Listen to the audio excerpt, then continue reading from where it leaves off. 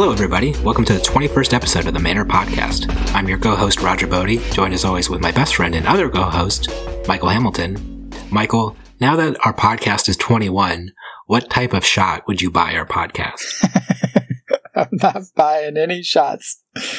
Nope, no buying shots for me. You're just gonna have a mopey old 21st podcast with nothing? I'll tell you what. I'll buy a tequila shot because I know you love tequila. There you go. Oh, there you go. Thank you. I do like me some tequila, so I was going to say tequila if you didn't. I knew you were, but I don't think podcasts can drink either. They're just like they're like a creation we put concept. Out there. Yeah. Yeah, that's fair. It was more of like a hypothetical question, Not a rhetorical question, though. Do you know what a rhetorical question is? Yeah, it's a question that you're not intending to get an answer from. I know, that question in itself was rhetorical. Oh, I didn't realize it was a rhetorical question.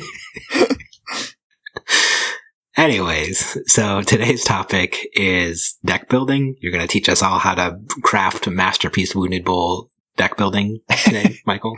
I'm gonna try to share some tips on building some good decks. I feel like I have a pretty reasonable track record for making decks, so hopefully I can help some people out today. Okay, so I want to build Levia. How do I make a good Levia deck? So, if you want to play a specific hero, which sounds like you want to play some Levia, you want to figure out what the most powerful things you can be doing in Levia are, right? I would assume so. So you don't want to do not powerful things. So the main thing you want to look at, in my opinion, is you want to look for either combinations of cards that produce above rate damage output for what you spend on them, or just other powerful interactions that are only available to your specific hero. So Levia has I'm honestly not a Levia expert, but I think Levia has several things she can do that are reasonably above rate. Playing cards like Ghostly Visit and Howl from Beyond from her Banish Zone is very above rate because you're just spending the resources to play them, not actually spending a full card from your hand. So if you play Ghostly Visit from your Banish Zone, you get 4 damage for 1 resource and an action point. Very good rate. That's on par with Rosetta Thorn. Doing it. But you're not having the arcane damage, so. Yeah. Rosetta Thorn's sure something. Romping Club is also pretty easy to make above rate. If you discard a card, you can do 2 resources for 5 damage. The problem is a lot of the discard a card effects take your action point also, so you have to really work to make that work, if that makes sense. I guess so. So you need to make the cards that are easy to work, but don't work too hard to make the cards that don't work. Yeah, so you want the things that are powerful, like Romping Club, like playing these Blood Deck cards from Banish. I'm sure there's other things that are powerful in Levia. Just Swing Big by itself is pretty powerful, and there's some other things she can do that I am not a Levia expert and don't claim to be. So I don't exactly know the best things, but you want to find the powerful things she can do and figure out how to make those things as powerful and consistent as possible. And yeah, so... Okay, so do powerful things, step 1 to building a deck. Yeah, find powerful things and make them work. And then with step 2, I'm going to go out on a limb here, it would be find good cards to do powerful things, so don't play the bad cards, but find the good cards.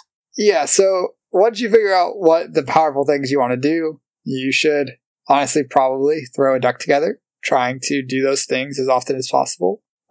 See if those powerful things are like things you can do consistently, and when you can do them, are they powerful enough to warrant like building a deck around them? And then if you get to the point where those things are quite powerful, then you want to adjust the remaining cards in the deck to like kind of support that or be as powerful without those things as you can. So do you have any examples of like good deck building iterations that you've noticed throughout time? What do you mean by good deck building iterations? Like decks that you feel like have been developed well over the course of their life cycle or have been doing very powerful things that people have taken inspiration from when deck building? So I guess a good example would be Tarek Patel has talked a lot about coming up with Lightning Briar based off of a draft deck where he had many 0-cost attack actions, and he found that really powerful, and he wanted to try it constructed.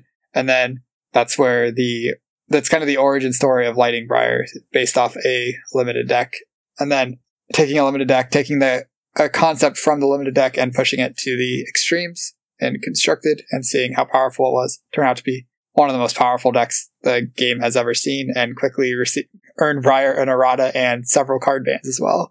Another example of an idea from Limited is the Icelander deck that I ended up taking to Nationals. I found attack actions were really good in my Limited Icelander decks, and I wanted to try it in Classic Constructed. And again, it ended up being quite powerful to just have these very efficient attacks in your deck in Constructed as well. Other places you can look for deck ideas would be if there's just like a powerful card or interaction that you think is underutilized. An example of that would be when Lightning Briar got banned out, Briar still had Channel Mount Heroic, which is one of the most powerful cards in the game probably, and it wasn't being used at all. So rather than just playing a worse version of the old Lightning Briar, the deck got completely reworked to support this Channel Mount Heroic card that single-handedly was basically worth 9 plus damage, frequently significantly more than that. It could be worth up to like 15 or 18, depending on how the turns lined up. Another place to look would be taking an existing deck that has some problems and trying to solve them. A couple examples of that would be jumping back to my Icelander deck. I found a lot of the red damage arcane spells to be pretty inefficient, and it would be hard to win the game playing such inefficient damaging cards in Class Constructed, where basically the asks on your deck are pretty high because it's constructed and you're playing as other constructed decks. Another example would be Oldheim, taking what was basically only originally a fatigue deck and adding powerful attacks to it so it could have game against decks that weren't just completely folding to fatigue, or decks that would actually outvalue Oldheim in a long game, like Dash and Prism. Though I don't think that Prism matchup was ever really fixed. And then the last thing would be building decks to counter popular decks. So in the Starvo meta, there was both, when I played in Indianapolis, I took a more controlling version of Starvo that I thought was quite favored in the mirror because it had more defense reactions and was less reliant on Crown of Seeds Rampart and just happy to just block with more 3 blocks. And then another example would be at the Orlando Calling, where I played Oldheim in the Lightning Briar meta to basically attack the Briars that really were trying to function off no blue, no pitch, and just playing a bunch of 0 cost actions. Just attacking with Winner's Waw every turn was very good against that. Okay. So I think we started off solid with the limited decks and some of your examples for creating decks from scratch, but I'm going to push up my imaginary nerd glasses here and say, Michael, some of your later examples were examples of deck tuning, not deck construction. So, and I think that's an important distinction because most of the time what I will say is that I am very bad at creating a deck from scratch, like deck construction, just trying to come up with like a novel idea or try to tie together a bunch of pieces for resources in order to just build something that hasn't been seen before. Whereas I think I'm quite good at tuning established lists. I think you know, one of my favorite things to say is I love turning cards that are like D's in lists into like C's, or if you're lucky, even like a B, where you're just like finding those small little marginal upgrades in order to push the deck to like a higher level. And that's something I quite enjoy, like I said. But as far as like, if you're like, Roger, I need you to build me a Kano deck from scratch. I'm not going to show you any examples of a Kano deck.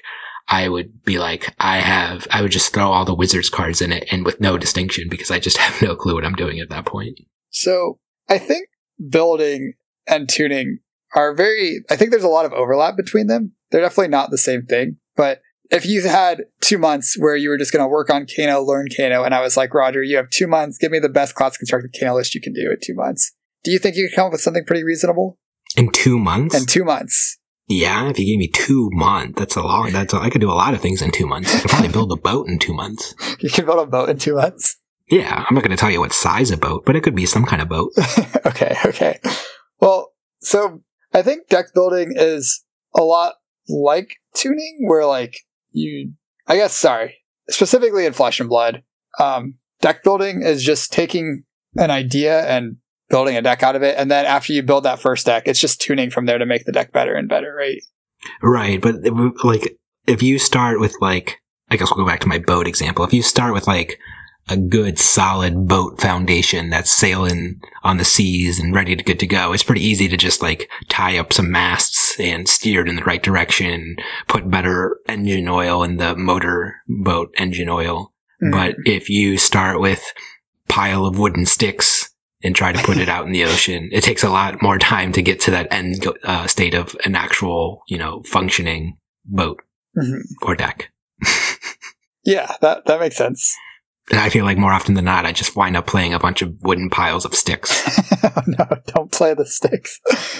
So I can't help it, man. I look at this hero and I'm like, I've tried. I'm like, I want to play like Rhinar or Levia. And then I put all the cards that I think would be good. And then I take it and I play it in some playtesting games. I load up Talishar and then I'm just out there swinging a bunch of sticks. And I'm like, Icelander it is.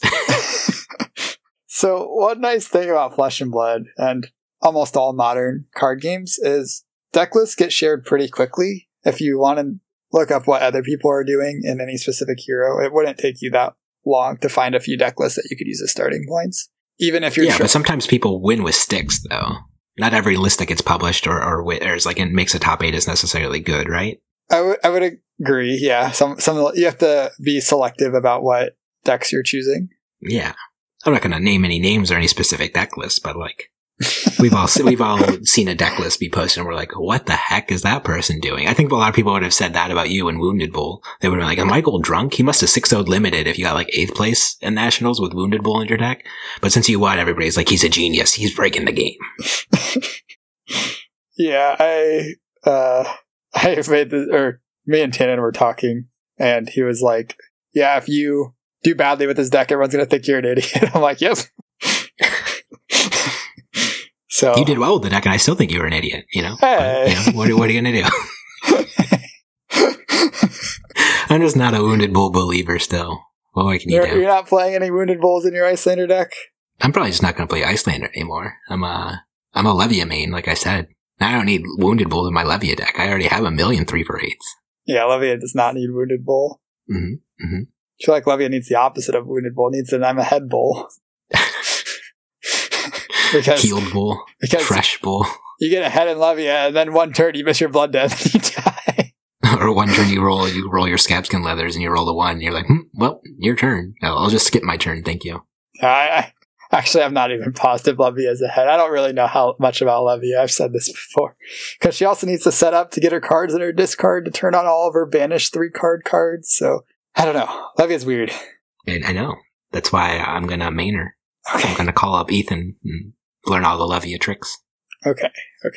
I think, Ethan's actually put up a ton of good Levia content on YouTube. I don't even know if you need to call him. Just go back and watch some of his many, many hours of Levia content. And you too can be a Levia master.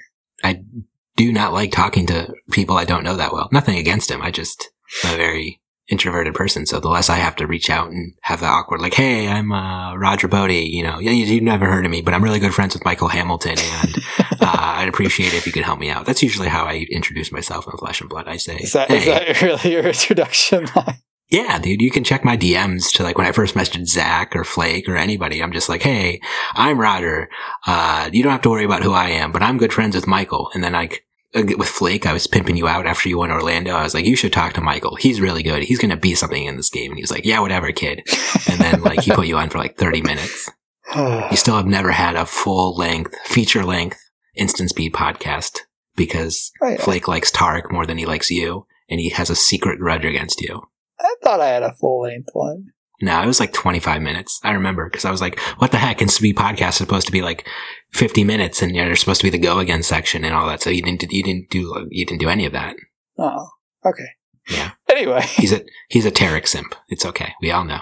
Tarek's pretty good at this game too, so. No, he's not. Okay. No, he's not. That's a hot take. Is it? Yes. Are we airing this?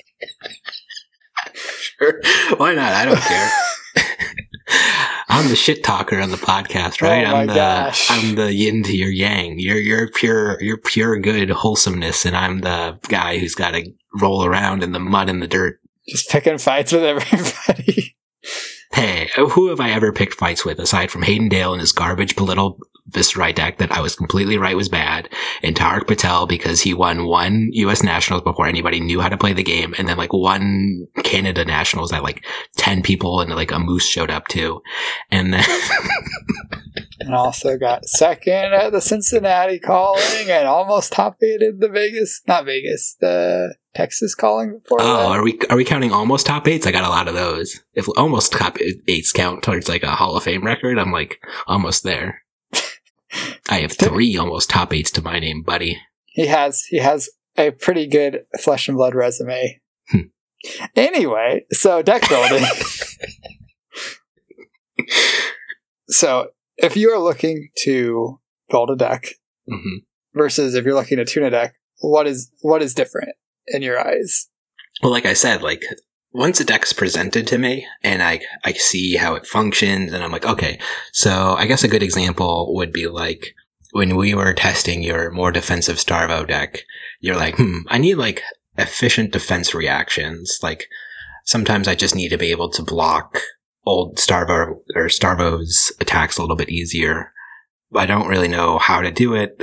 My current options aren't great, and I don't really want to spend a lot of resources for it. And I was like, looking through, and then I just kind of was like, well, what about Turn Timber? Turn Timber seems like once you're fusing it is a really good rate, and you can take some of your other cards that aren't necessarily performing how you want to do, and then Turn Timber wound up being like very good for you over the course of that weekend and like efficiently blocking when you needed to.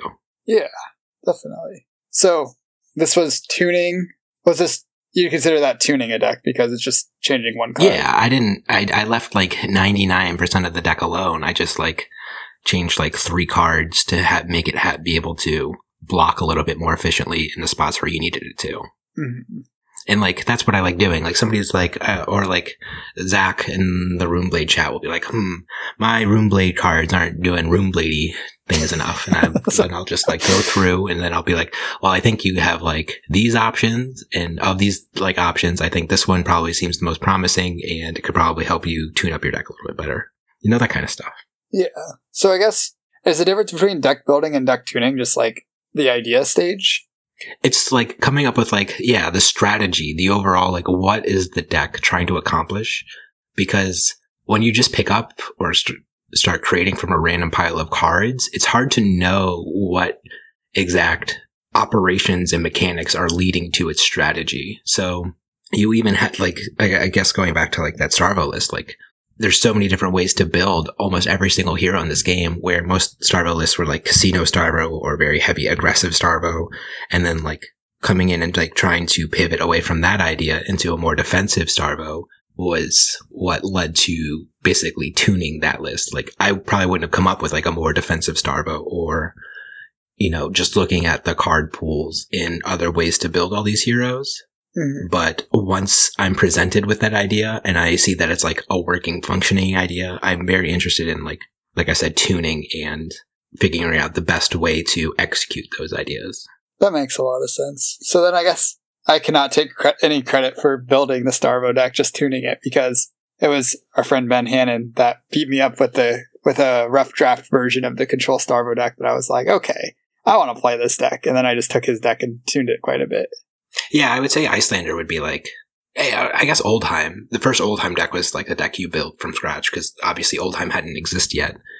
Or, yeah, he was brand new. He just came out in Tales of Aria. So you building and iterating from that first deck and just, you know, blocking as efficiently as you can, playing your efficient attacks, like Enlightened Strike, and then swinging your Icy Hammer. And that was kind of like your thesis for the deck. And you executed that plan that really hadn't been seen before, where a lot of people were trying to play Oldheim a lot like Bravo, like Boomer Bravo when he first came out, like trying to like play these really big attacks and pummeling and stuff like that. And I remember even playing like Find All Spring Tunic was, people are like, what? Why would Oldheim play Find All Spring Tunic? And ever since then, it's just been the default chess piece for that hero. Well, I didn't even figure out Tunic for Orlando. I figured it out right after Orlando. I think it was John that played Tunic in Orlando and also top-8'd with Oldheim. What chess piece did you use in Orlando? I was playing Tectonic Plating. There's no way you were playing Tectonic. I'm looking this up. I was playing Tectonic Plating. I didn't figure it out. You weren't.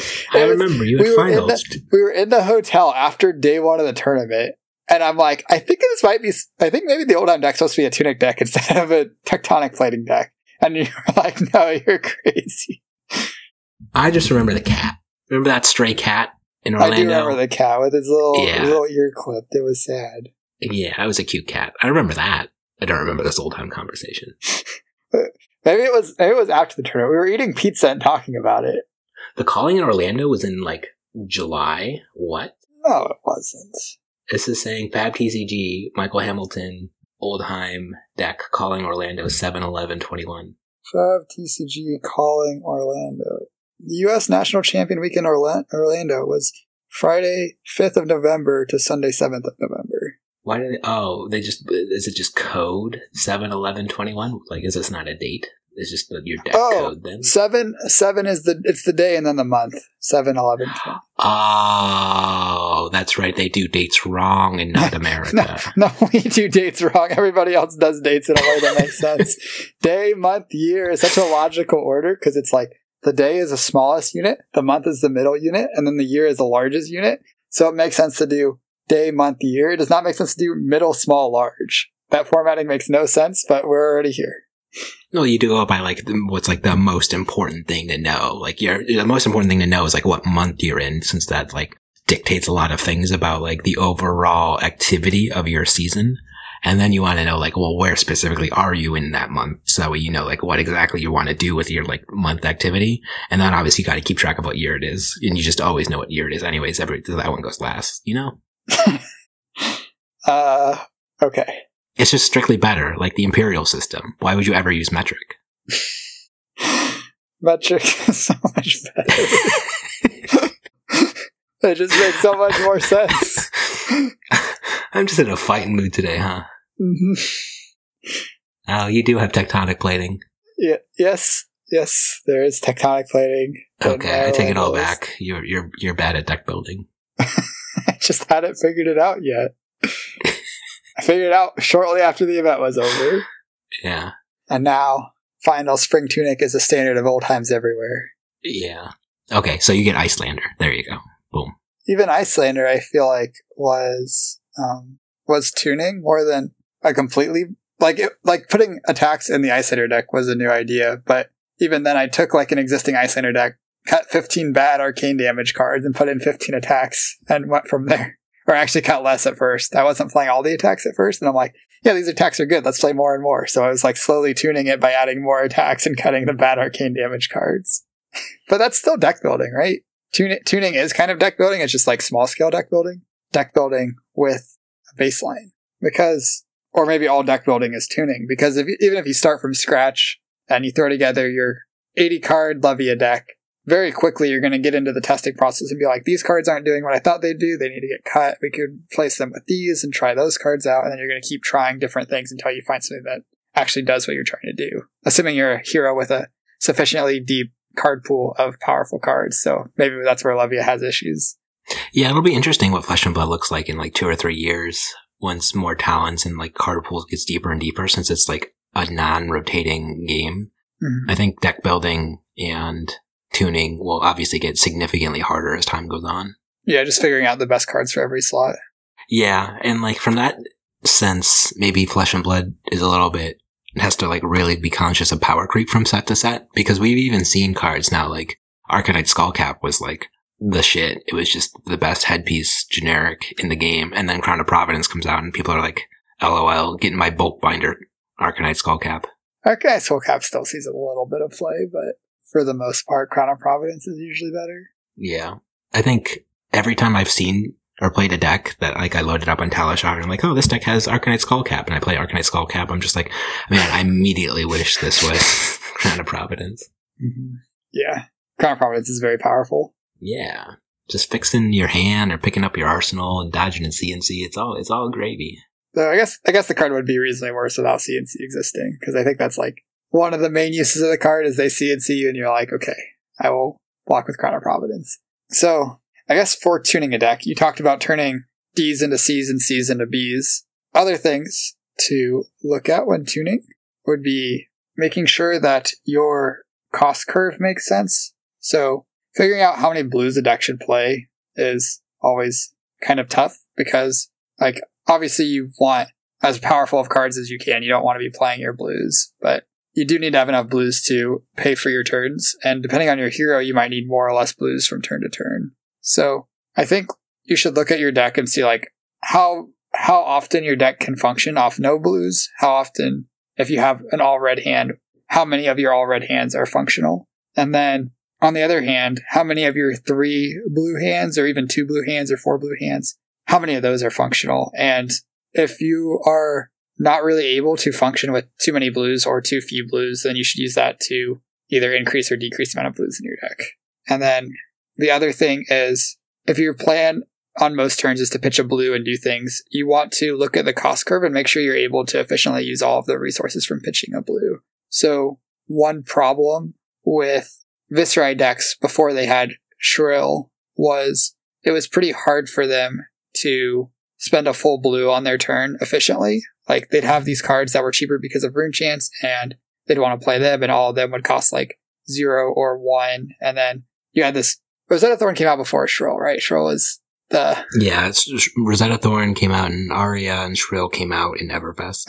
Okay. So if you had 1 costs or 0 costs, and then you wanted to swing Rosetta Thorn, it was really hard to make that work off a blue curve. Whereas now that they have Shrill, they get to go their Mauvrin Skies into Shrill Skull Form into Rosetta Thorn, and it perfectly works off a blue pitch. And that's one of the most powerful 3-card hands that deck does. And then they just they can throw in more 0 cost things to make the turn even stronger. So make sure that your turns are able to efficiently use your resources. And then not only that, keep track of like how often your hero wants, or how effective your hero is off playing less than 4 card hands. Because over the course of the game, you're going to be blocking at some point. That's just how it goes. I think even Fi, the most aggressive deck in the format, will probably block with a handful of cards over the course of the 3 or 4, 5 turns of the game it goes, depending on how well Fi drew. But anyways, so making sure that you're understanding what your hero is doing, not only like when you're ahead, but also managing the game when you're behind is extremely important. So that was what was really important about when you were building the Icelander deck, is you basically were thinking like, well, I'm basically always behind, so I want to make sure that all of my cards are as efficient or can maximize me being behind as possible in order for me to catch back up. Mm-hmm. Part of being always behind is you start behind too. Yeah. So like, I think that's just a lot of things that people usually overlook in their decks, where they're like, like everybody knows, like when you get into that like sub 10 health range and the game gets really grindy and sloggy because people are just having like really inefficient turns, and you're blocking with 3 to 4, like 3 cards, and you just have like 1 card left. You're like, I guess Arsenal, and then you block with 3 cards again, and then you have your Arsenal and your card left over, and you're like, I still can't do anything with this 2-card hand. It's really not where you want to be in deck building at that point, you know? So you have to figure out like, what are the ways that in the end game you can play like effective 2-card hands in order to threaten your opponent back and stuff like that. And then, so once you've kind of got all this figured out and at least have ideas of how you're addressing all these things, the most important thing to do is playtest with your decks.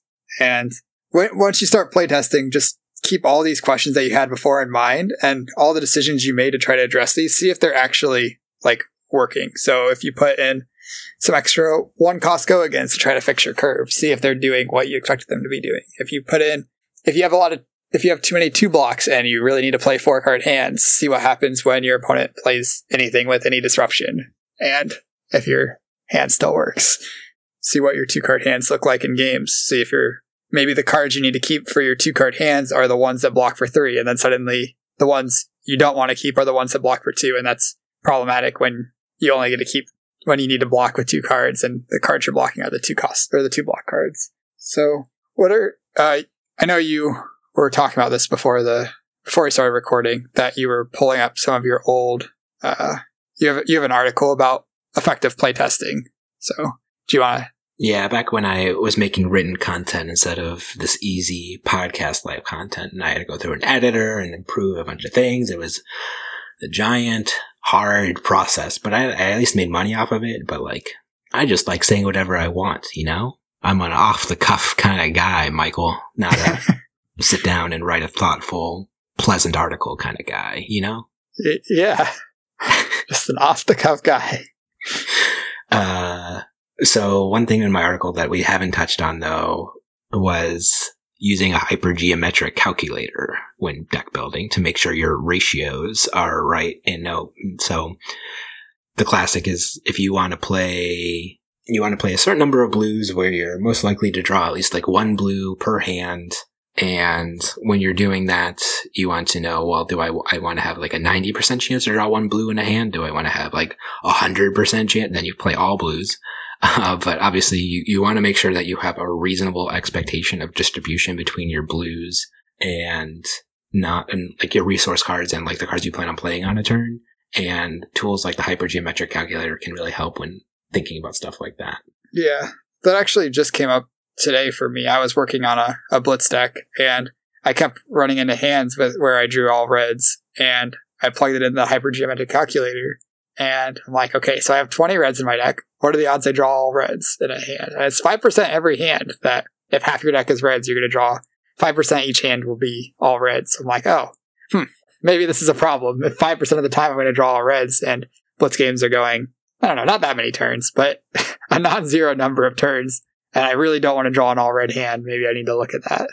Yeah. And for a long time, I think Viscerais were playing 21 blues in the Viscerai deck, and I just put it in to refresh my memory on the numbers. So if you have a 60 card deck and you have 21 blues, 17% of the time you won't draw a blue. So that's almost 1 in 5, obviously. So if you think about it like that, so over the course of a game, if you go between 5 or 6 turns, one of those on average, you just won't draw any blues. And Viscerai's hands, typically, when he doesn't have any blues, are just not functional. You talked about like playing Mauvern Skies, Shrill into Rosetta Thorn. If you don't have a blue and your hand is just red, you're not doing much of anything at that point in time.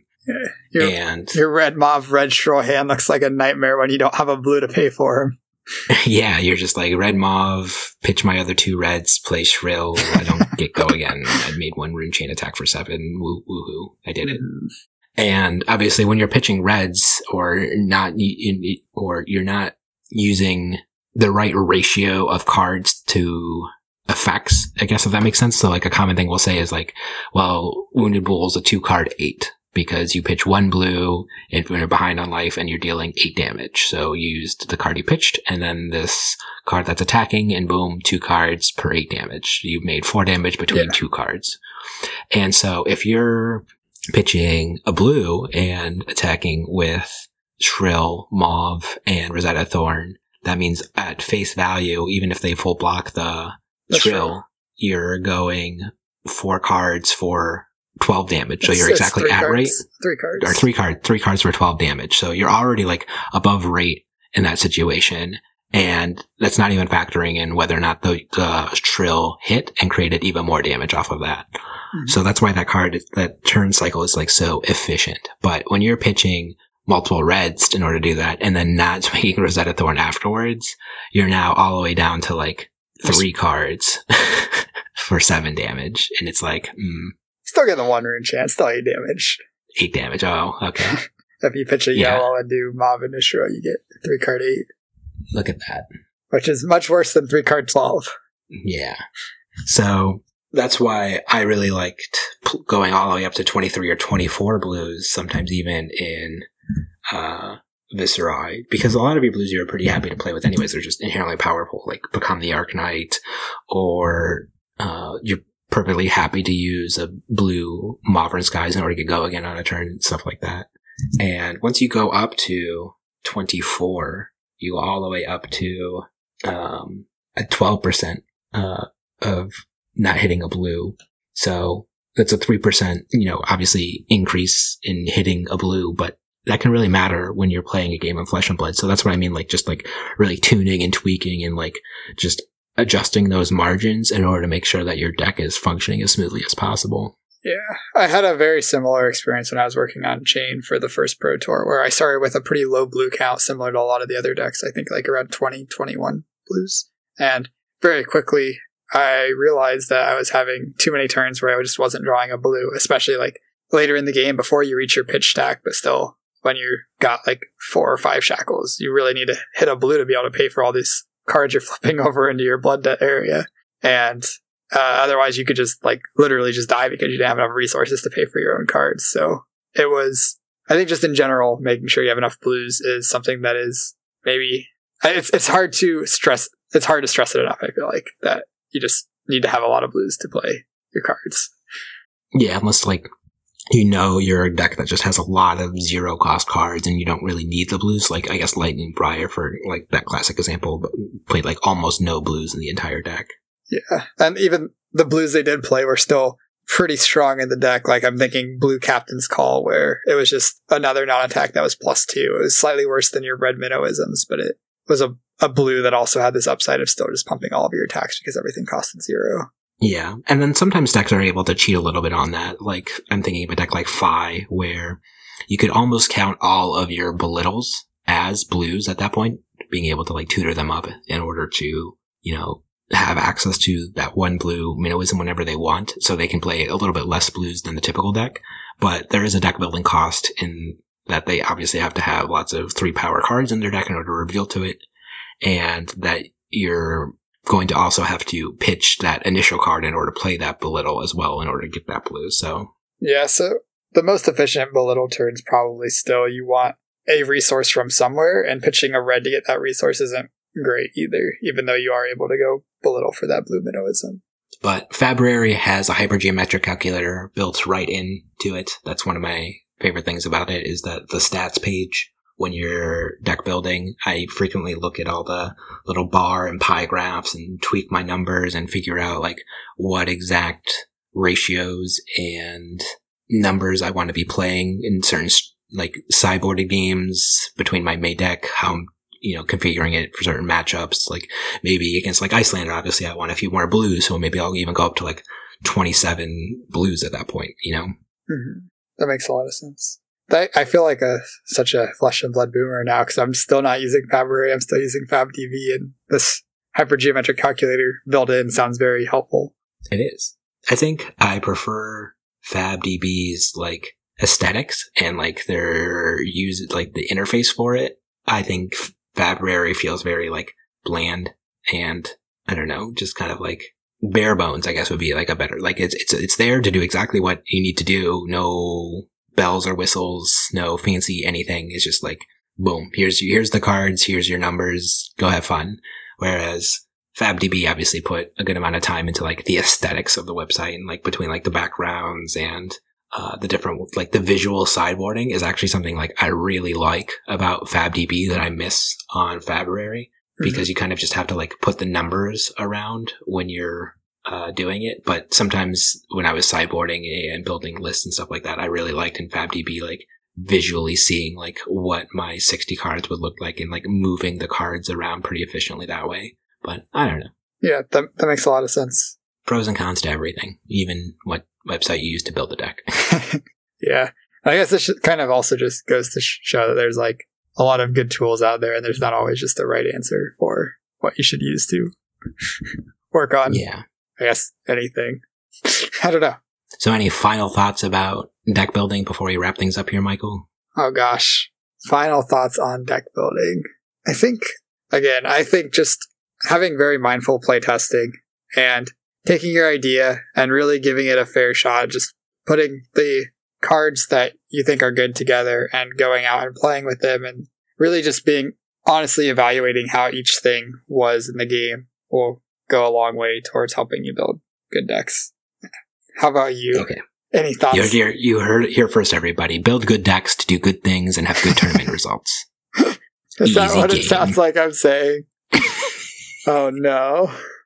Good things are good and bad things are bad, so obviously do the good things and then don't do the bad things, and then you too can win all the callings like Michael Hamilton. Okay, let me try again. So everything in Flesh and Blood can kind of boil down to raw numbers of value, since it's how much damage it's dealing versus how much life it is saving you from your opponent dealing. So cards like Wounded Bull are very clearly giving you this 2-card 8, which is efficient, and there are things in the game you can do that are significantly more efficient than that, but 2-card 8 is not inefficient by any means. It's a very, very reasonable thing to be doing. So just like look at your turn, seeing how much value you're getting out of your turn cycle. If you block with 2 cards, each blocking for 3. You're preventing 6 damage, and then you play your 2 card 8. That's dealing 8 damage. That's a 14 damage turn cycle. And just like evaluate how much value you're getting from turn cycle to turn cycle out of your 4 card hands, and that would go. That's kind of how you could. That's kind of what I mean when if the things are good. Like if you're playing Viscerai, you block with a 3 block, and then you go Mauve Shrill and present 12 damage. Mauve Shrill or Rosetta Thorn, or even more if the Shrill hits, then you're getting a 15 damage turn cycle or more if the Shrill hits. If you go Mauve Shrill Swarming Rosetta Thorn, then that's a 20, not a 20, that's 12 plus 5, 17 damage turn cycle with the 4 cards. So just like look at how much damage your good turns are worth and your bad turns are worth in terms of raw value per turn cycle. And that's how you know if things are good or bad. And what's nice is that when you're playing on Talus Shar, it just keeps track of that for you. At the end of the game, you'll get a whole bunch of statistics, like how often did you pitch a card, how often, like what was your average life gained or damage ratio per turn cycle and stuff like that at the end of the game. And that's really helpful for knowing how well your deck is performing overall after you've finished a game of Flesh and Blood. And those numbers are also extremely helpful for monitoring those types of things. Yeah, definitely. Good cards are good. Good decks are good. Make good decks. Do you have any final thoughts before we wrap up? No, I mean, I don't know why we just didn't have a 30-second podcast this week. We just meandered on for like 40 minutes here. We could have just summarized it like that. Shit, man. It was more fun this way, you know? And I think we got some good information out there. I guess let me know if you disagree in the comments, but hopefully it was helpful.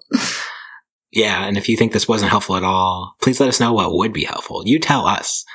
Let us help you. Help me to help you. Because we want to be helpful and we want to do good things, but we can't do the good things if the good things we're doing aren't good. So that means they would be bad things. So help us to do good things to help do good things in the world. Yeah, we don't want to do bad things. At least you don't. All right. I can take it or leave them. Until next time. But what's most important, everybody, is next time you're playing Flesh and Blood, always remember to mind your manners. Thanks for listening, everybody.